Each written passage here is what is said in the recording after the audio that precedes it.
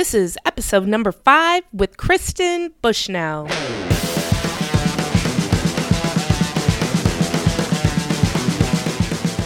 Welcome to the I Love Music podcast. My name is Jen Fedor. I started the I Love Music podcast to inspire people who love music, encourage people who work within the industry, and to hear each person's unique story. For this episode, I had the pleasure to interview Kristen Bushnell. She is the Director of Creative Synchronization for Atlas Music Publishing.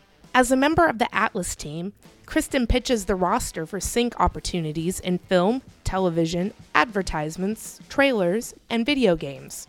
She has also been featured as a panelist at the Billboard Film TV Music Conference, ASCAP Expo, and Sync Summit.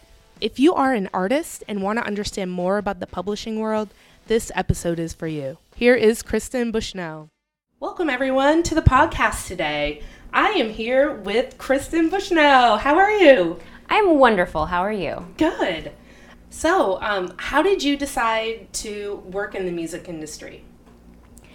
I started my journey probably thinking I wanted to be a music supervisor, not really knowing what that meant at the time. But maybe when I was about 19 or 20, started really paying attention to the music I heard in shows and films that I really liked. And when I was going to school, I was a cultural anthropology major, so I went to UC Santa Barbara where there was no music business program, which is so popular today. But I was a music minor, taking classes like music and film and TV, and I found a real interest in it.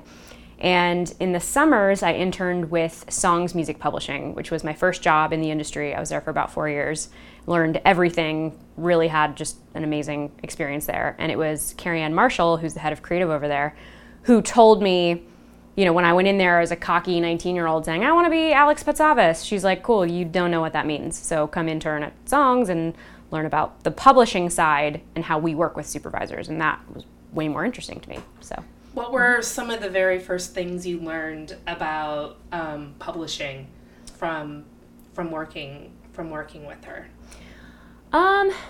It was interesting because Songs was it still is an independent publisher, so it was definitely that smaller boutique perspective of publishing, which I have really kept through my career. I've always just liked the feel of that.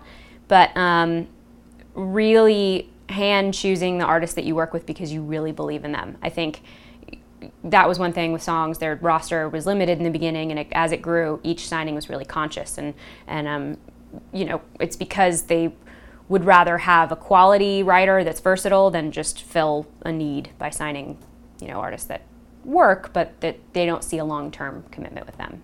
So that's one thing that I've probably carried over to Atlas. How did you just decide, I really want to be in the music industry? I have had music in my life from a very, very young age. I grew up singing in church and playing piano, and in high school I was the leader of our worship band. I was very musical through elementary school, junior high, high school, all of it.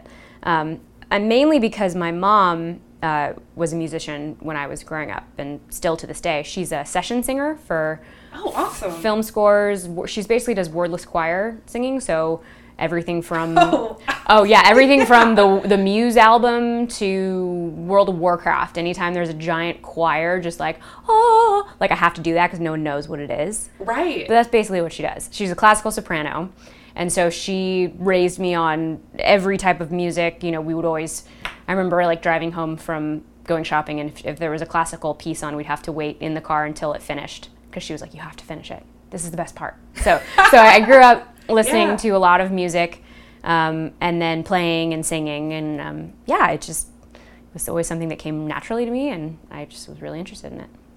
I haven't really ever heard of a session choir. It's an insanely small group of women that do it too. There's definitely new singers all the time coming up, but there's this group of women that have been doing this for 20, 30 years. I met the woman who sang The Circle of Life, and I saw her and was like, you're the voice of my childhood, oh my gosh. And my mom was like, yeah, she's a pro. So it's cool, they get hired for a lot of the same jobs because they're just so great at it. So. That's amazing. That's so amazing. She just did a session today. She's a working mama. It's great. Oh, that's so awesome. Yeah. Do you have any, besides the session do you have any childhood memories of maybe like your first band that you saw, or any music? Yes, and I'm so proud of it. It was Weird Al Yankovic.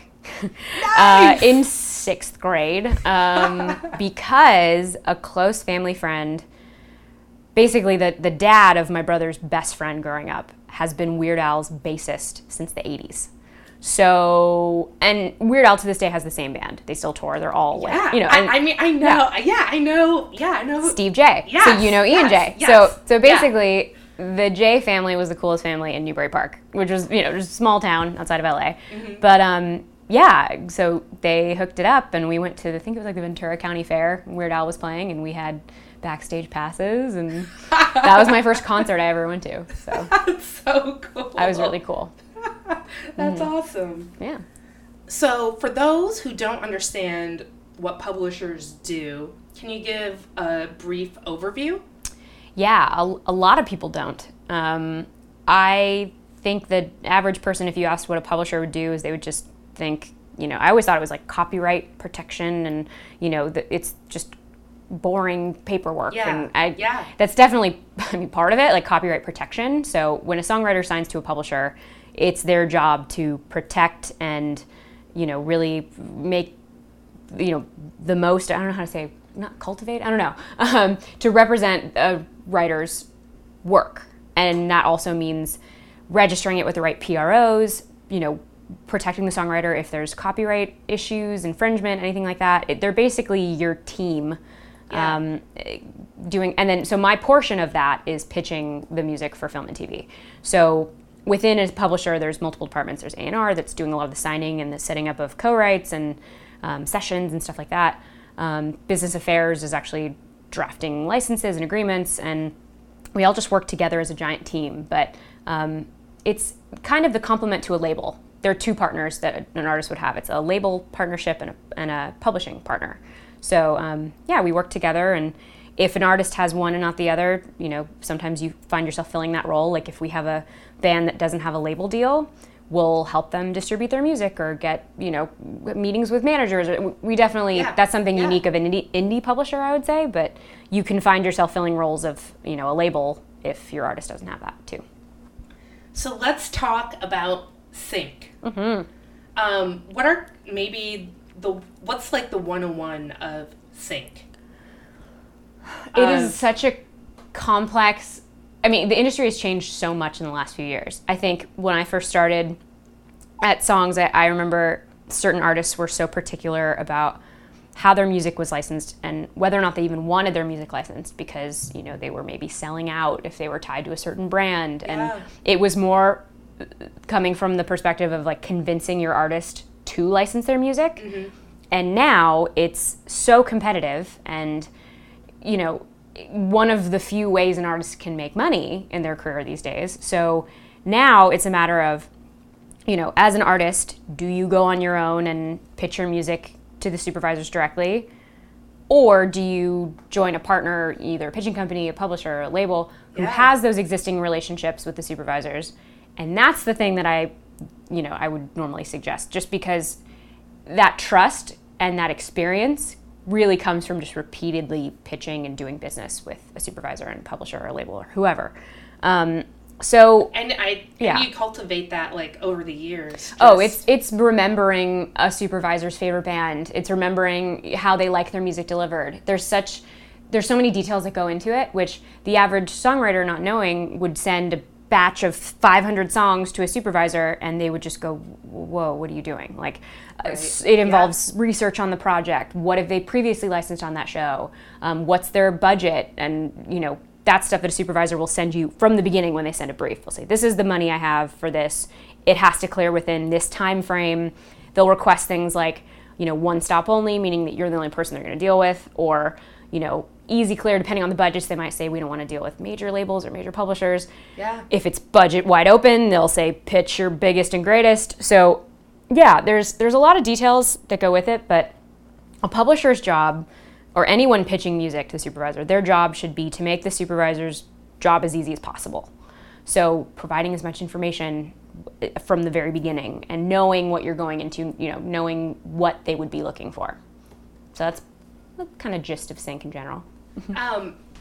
What are you looking for in a song that an artist submits for, each pitch?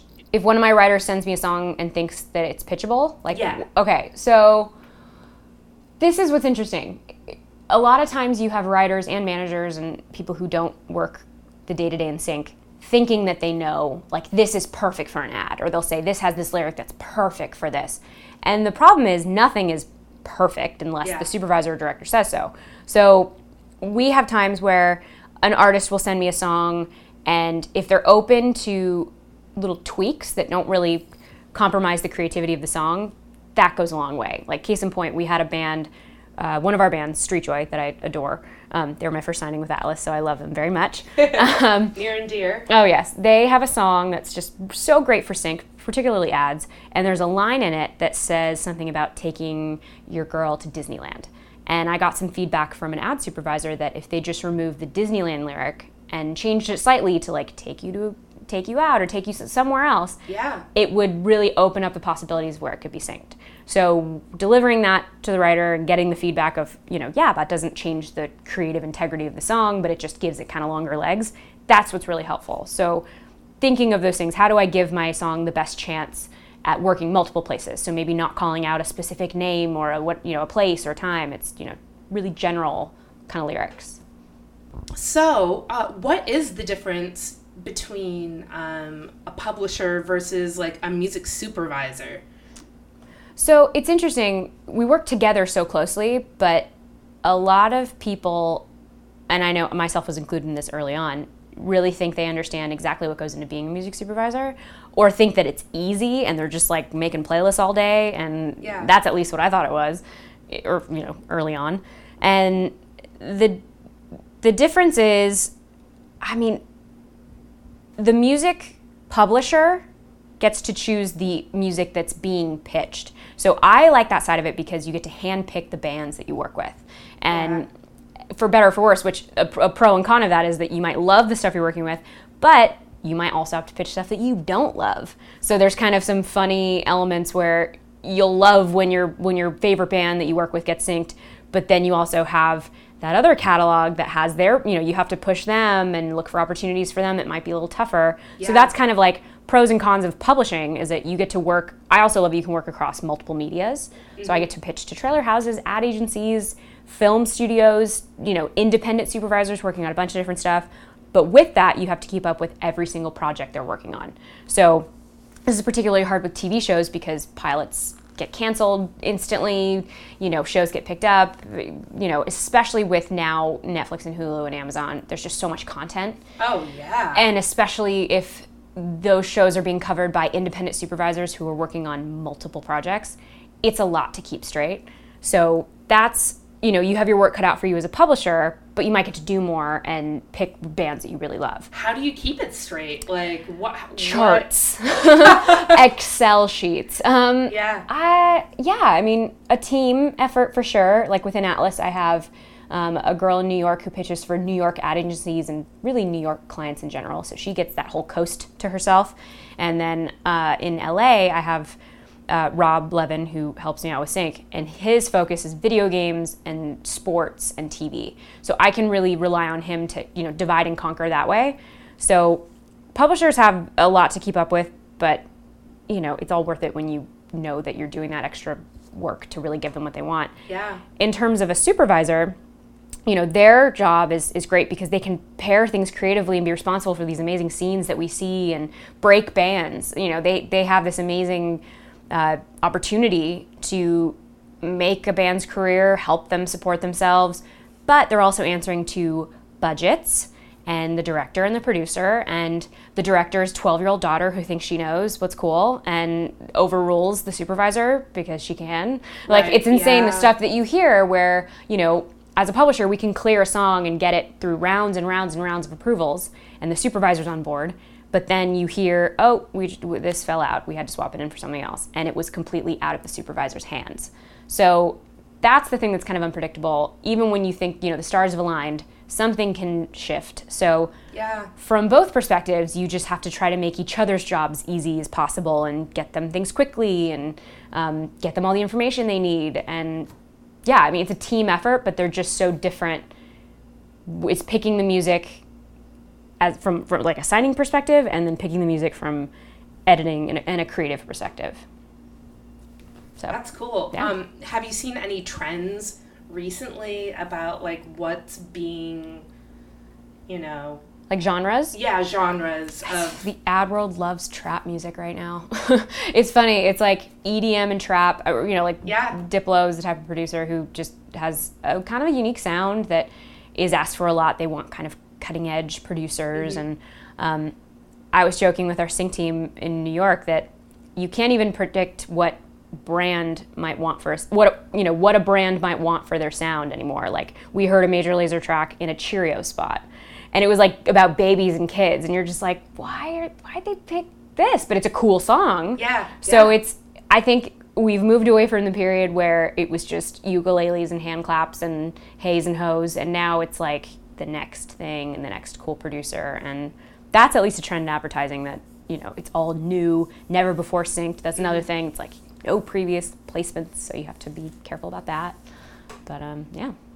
So what are some components that go into deciding whether or not to sign an artist? I think it depends on the company and their priorities. And in our case, we always try to find the best of each genre. I mean, we are still a small company. We're 2 years old. So when we find a band that really fills a need either for sync, or we think it would do great at radio, or there's something, if it's a producer who can write across multiple genres or is really good in one, like, we definitely assess each deal individually. Yeah. But speaking strictly from a sync perspective, I do pay attention to the things that I see in briefs and things that I'm missing in my catalog. The team is huge as well, because you want to know that, when you get a placement, your goal of the placement is to promote the artist as much as you can. Yeah. So if that artist has some establishment or some sort of like established following or team, then they might benefit a little more from someone who's getting started from the very, very beginning with no manager, no label, nothing. Right. So that's not to say that we wouldn't work with an unsigned act that's, incredible, but there is a perk if we land the placement to know that from there the artist team can release it digitally and cross-promote it on social media. And it's just that kind of 1-2 punch that you get with a band that has a team that they like working with, that we all work together, getting our assets really quickly. Like, the minute I need an instrumental, the manager's there to help make it happen, like, Right. stuff like that. So that's a big perk, I think, is just the attitude of the writer, their team. It's silly, but we kind of like working with good people. Like, that sounds funny, but like, there are definitely times we've had meetings where we're like, I don't think our personalities are going to click, but it's a partnership. So you do have to have that sort of, team mentality. That's great. Yeah. So what about instrumentals? Oh, yes. Yeah. One thing that I think many songwriters maybe not take seriously, but just don't really think about, is that when we're pitching as publishers, when an ad agency sends a brief, sometimes it's for instrumentals only. So if, as a songwriter, you only send your publisher or pitcher or whoever vocal versions, you're basically eliminating the chance of a lot of briefs that, will just want instrumentals.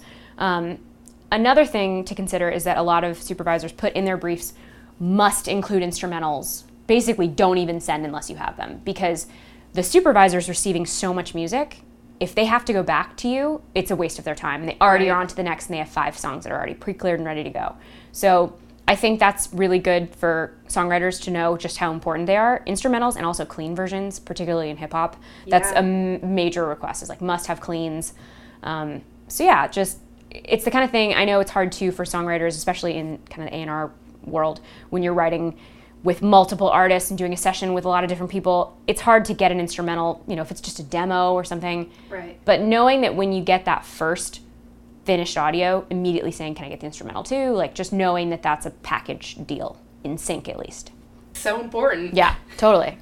How many times We work with the with the Bang Ups, and yes. you know how many times. Yeah, it's funny. We send like email blasts to our writers with just like sad kitten memes of just like every time you send us a track without an instrumental, like a kitten dies or something. We try to like put it in ways that people will see like, no, really, like you need to send us instrumentals. But this is important. Yes, exactly. We need this. Totally. Really, guys. Mm-hmm.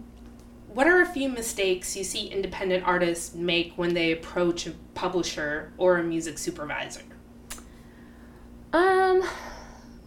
I would say, I mean, they're two different approaches. So publishers, I mean, just don't send CDs. I think that sounds silly, but it's kind of true. I mean, send the easiest format for the publisher to check out your music. So if it's a SoundCloud link, don't send attachments. That's the biggest thing too. Yeah. And that goes for supervision as well. Yeah. If you send an attachment with music, their inbox gets clogged and then they hate you because of it. So right. Streaming links are amazing.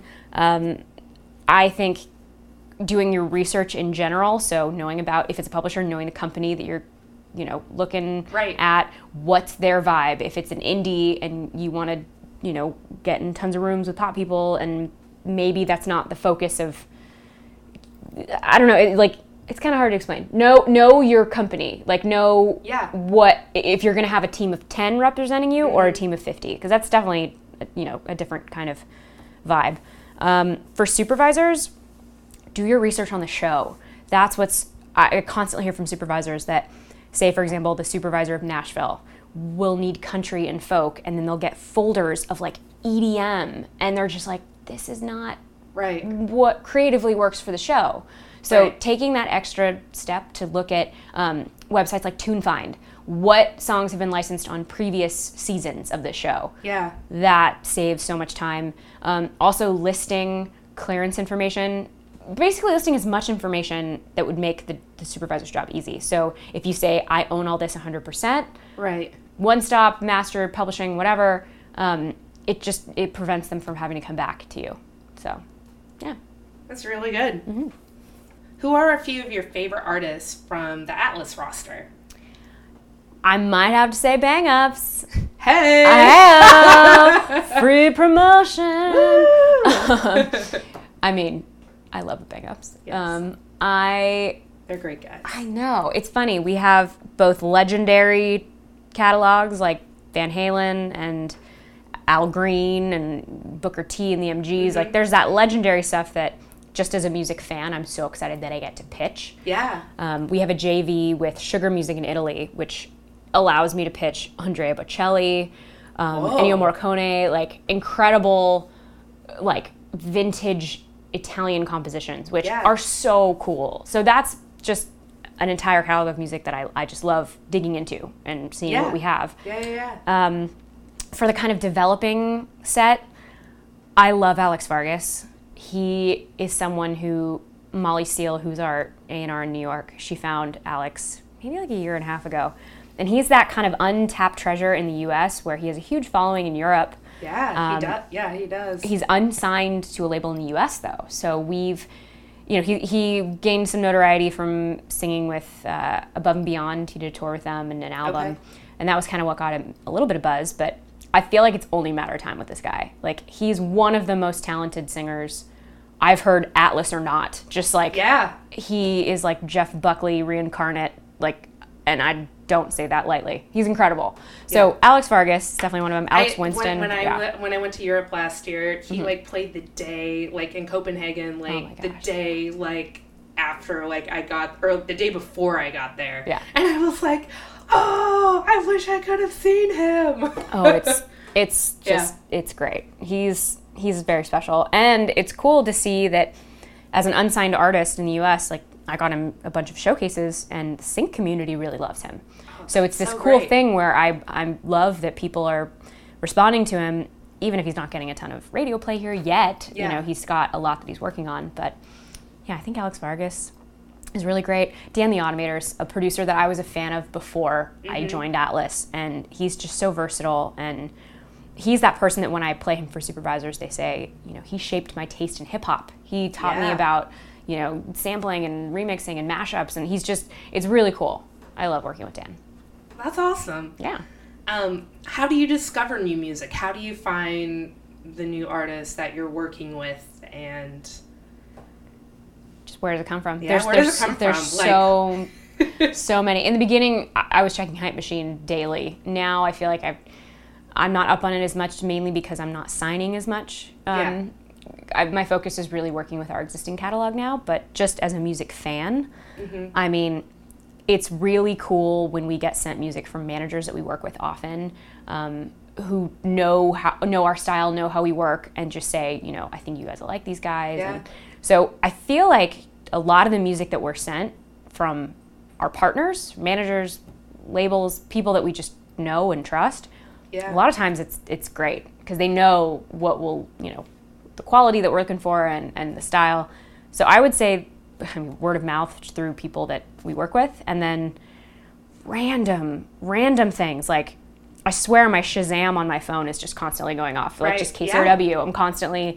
I have KCRW on all day, in my car all the time, and I'm always Shazamming stuff that plays, mainly from Garth Trinidad.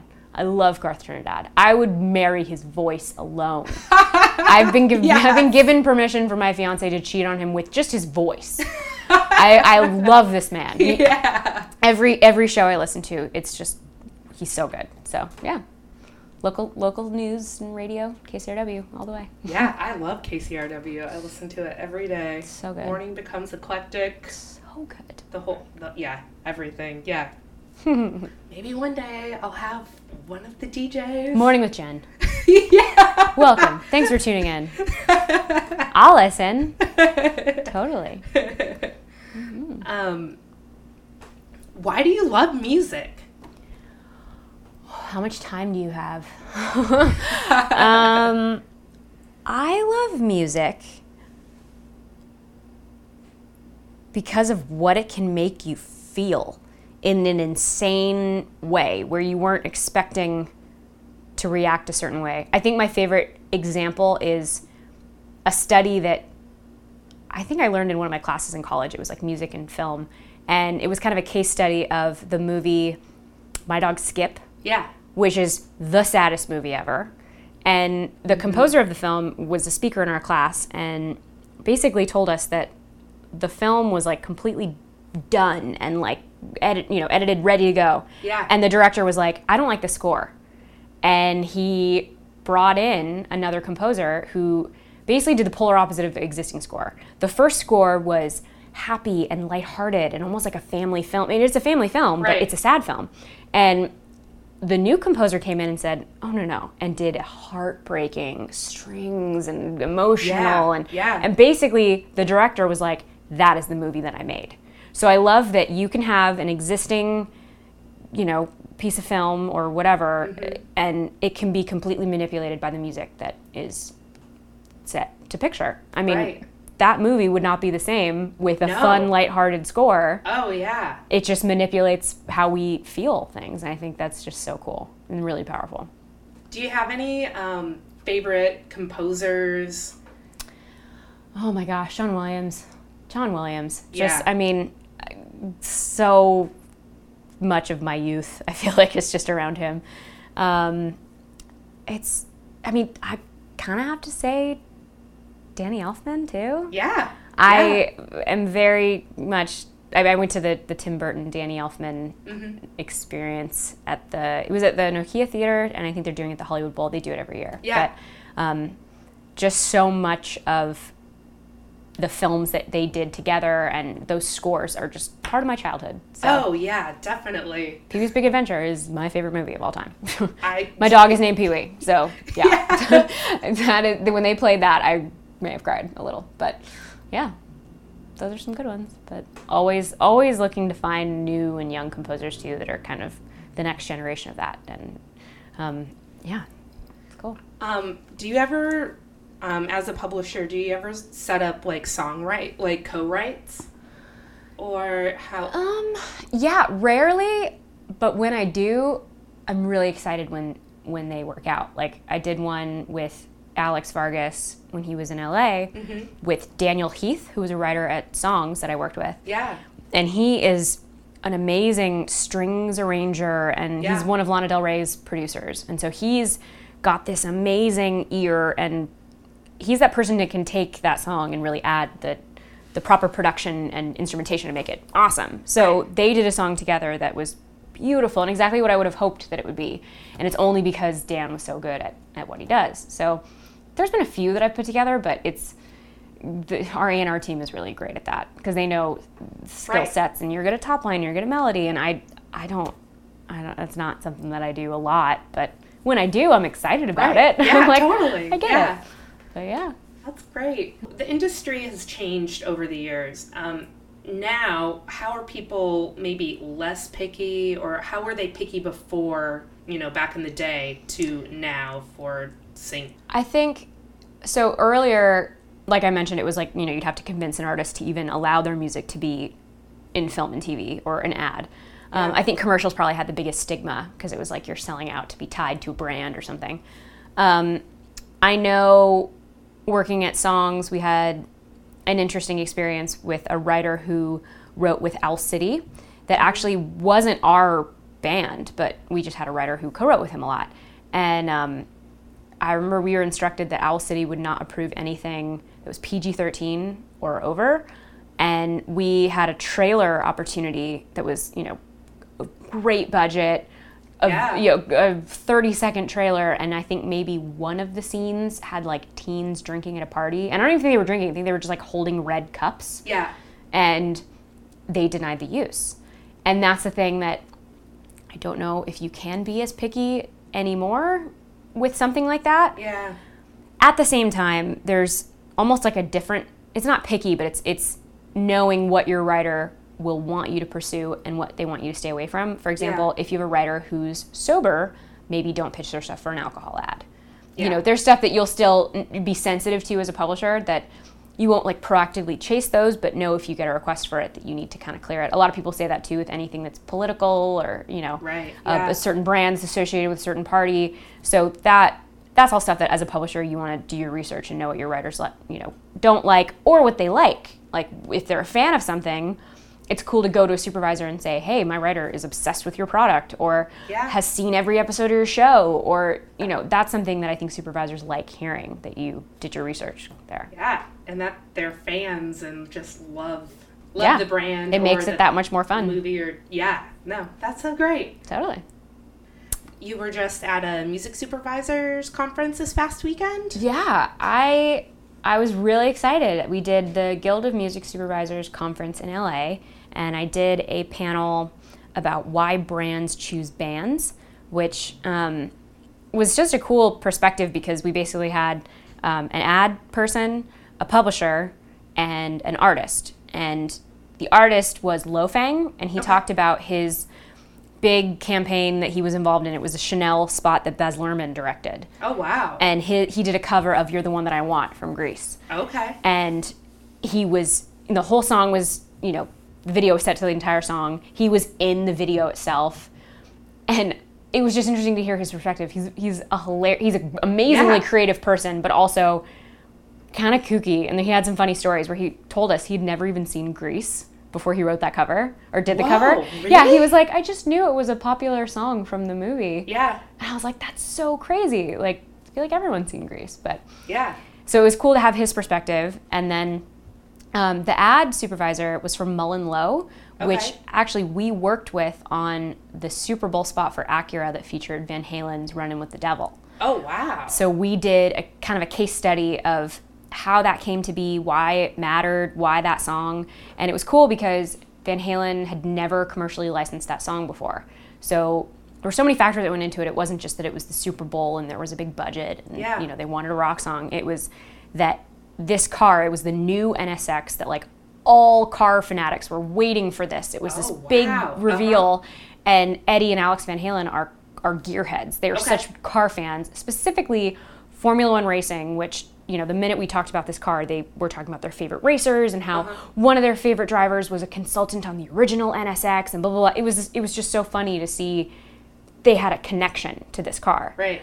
So we talked about that, played the ad, and people were really interested in the process because how do you land on one song for a Super Bowl spot for a car? So, yeah. That's amazing. That was a really fun panel to do. I don't have many other panels coming out. I'm headed to Chicago for a trip just to meet with some ad agencies. Oh, that's fun. Yeah, first trip to Chicago, which is going to be fun. That's awesome. Yeah, done speaking for the year. Although, we occasionally get asked to cover Jen's NYU class. She's our New York Chief Creative Officer. Yeah. Last time I was in New York, she, with 24 hours notice, asked me to cover her New York music business class. That was really fun. Yeah. So who knows, maybe I'll have a surprise teaching gig when I go to New York. You never know. Who knows? You never know. Yeah. Anything else you want to add or about the sync world or? It is so much fun. It's just so different than it was years ago, but it's when it works, there's nothing better. Like when you pitch and send brief after brief and you just, right. There's so much trial and error to the point where when it lands, there's just nothing better. And that's kind of what publishers thrive on, is knowing that you're not going to land everything, but when you do and you really see that perfect tie-in like we had with the Van Halen and Super Bowl ad, it's like the best thing ever. So it's like the best reward. Yeah. And I never thought I would be doing what I'm doing because I didn't know it existed as a job. Yeah. So I would just say anyone who is thinking that they want to do supervision only or this or that, and they're very set on what they want to do, intern multiple places, work different places, open your mind with what you might want to do, because I did, and I'm now doing exactly what I love, but I never thought I would be doing it. So, yeah. That's so cool. It's fun. It's good. Thank you so much for doing this interview today. You are so welcome. This was very fun. Yay! Yay! Woo-hoo! Jen's awesome. This has been another episode of the I Love Music podcast with Jen Fedor. Sponsorship is available. Please email me at ilovemusicpodcast@gmail.com. I hope you learned a little bit about publishing. Thanks again to the Bang Ups. Have a great week, everyone. Until next time.